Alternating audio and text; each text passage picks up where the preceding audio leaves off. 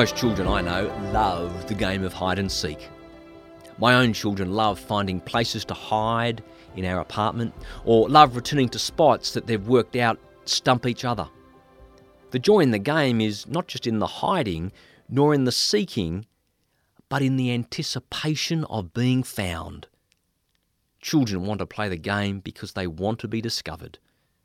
They delight in finding a good spot to sit and wait, but they delight even more in being sought after by whichever sibling, parent or friend they've pulled into their game.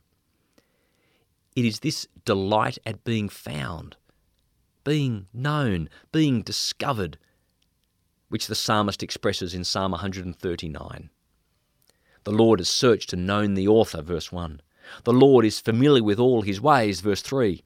So intimate is his knowledge that there is nowhere they can go which is outside of God's knowing presence, verse 7. Whether in the heavens or the depths, verse 8, or the far east or the far west, verse 9, or even to the deepest of darkness, the Lord is always there. His presence never leaves. His knowledge of our thoughts, words and actions never cease. For some, this all-knowing, intimate presence of the Lord may cause distress. There may be those who seek to hide from God, like Jonah running away to Tarshish. If we are delighting in sin, seeking pleasure in evil pursuits, ignoring the Spirit's promptings, and hoping that no consequence, guilt or shame will result from such actions, well, we are badly mistaken. This psalm acts as a warning that nothing is unknown to God. However, this is not the tone explicit in the psalm. The psalmist himself is rejoicing in the omnipotence, the all-knowing, and the omnipresence, the ever-presentness of the Lord. The reason for such rejoicing is because the psalmist knows that the Lord is for him. The Lord's presence is an active presence that protects and guides, verse 5. It is a knowledge due to the Lord's active work of creation, verses 13 to 16, that continues in praise for the God who has made him to be, verse 14. No wonder the psalmist considers that God's thoughts are precious, verse 17. It is these thoughts and this active presence that have created and sustained the author from conception to the present. And with such a track record, there is no reason to doubt that this protective care will continue. But then the psalm takes a dark turn. From praising God for the joy of his all-knowing and all-present character, the psalmist then asks that God slay the wicked, verse 19, and affirms his hatred of those who hate God, verse 21. However, while the tone of the psalm has changed, the subject matter has not.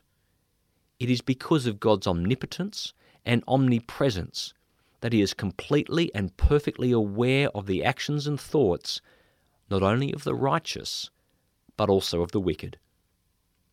There are those who hate God and wish ill upon his people. While we are not called to pick up our weapons, be they physical, cultural or verbal, and fight back, it is right to turn our anguish to prayers for God to enact justice, not for our name's sake, but for his own, verse 21.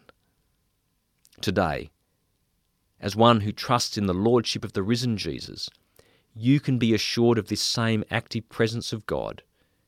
There is nothing that is unknown, nowhere you can hide, and this is good news, because God is for you. Paul's words in Romans 8 reminds us of both these great truths. We know that in all things God works for the good of those who love him, who have been called according to his purpose. In all these things we are more than conquerors through him who loved us.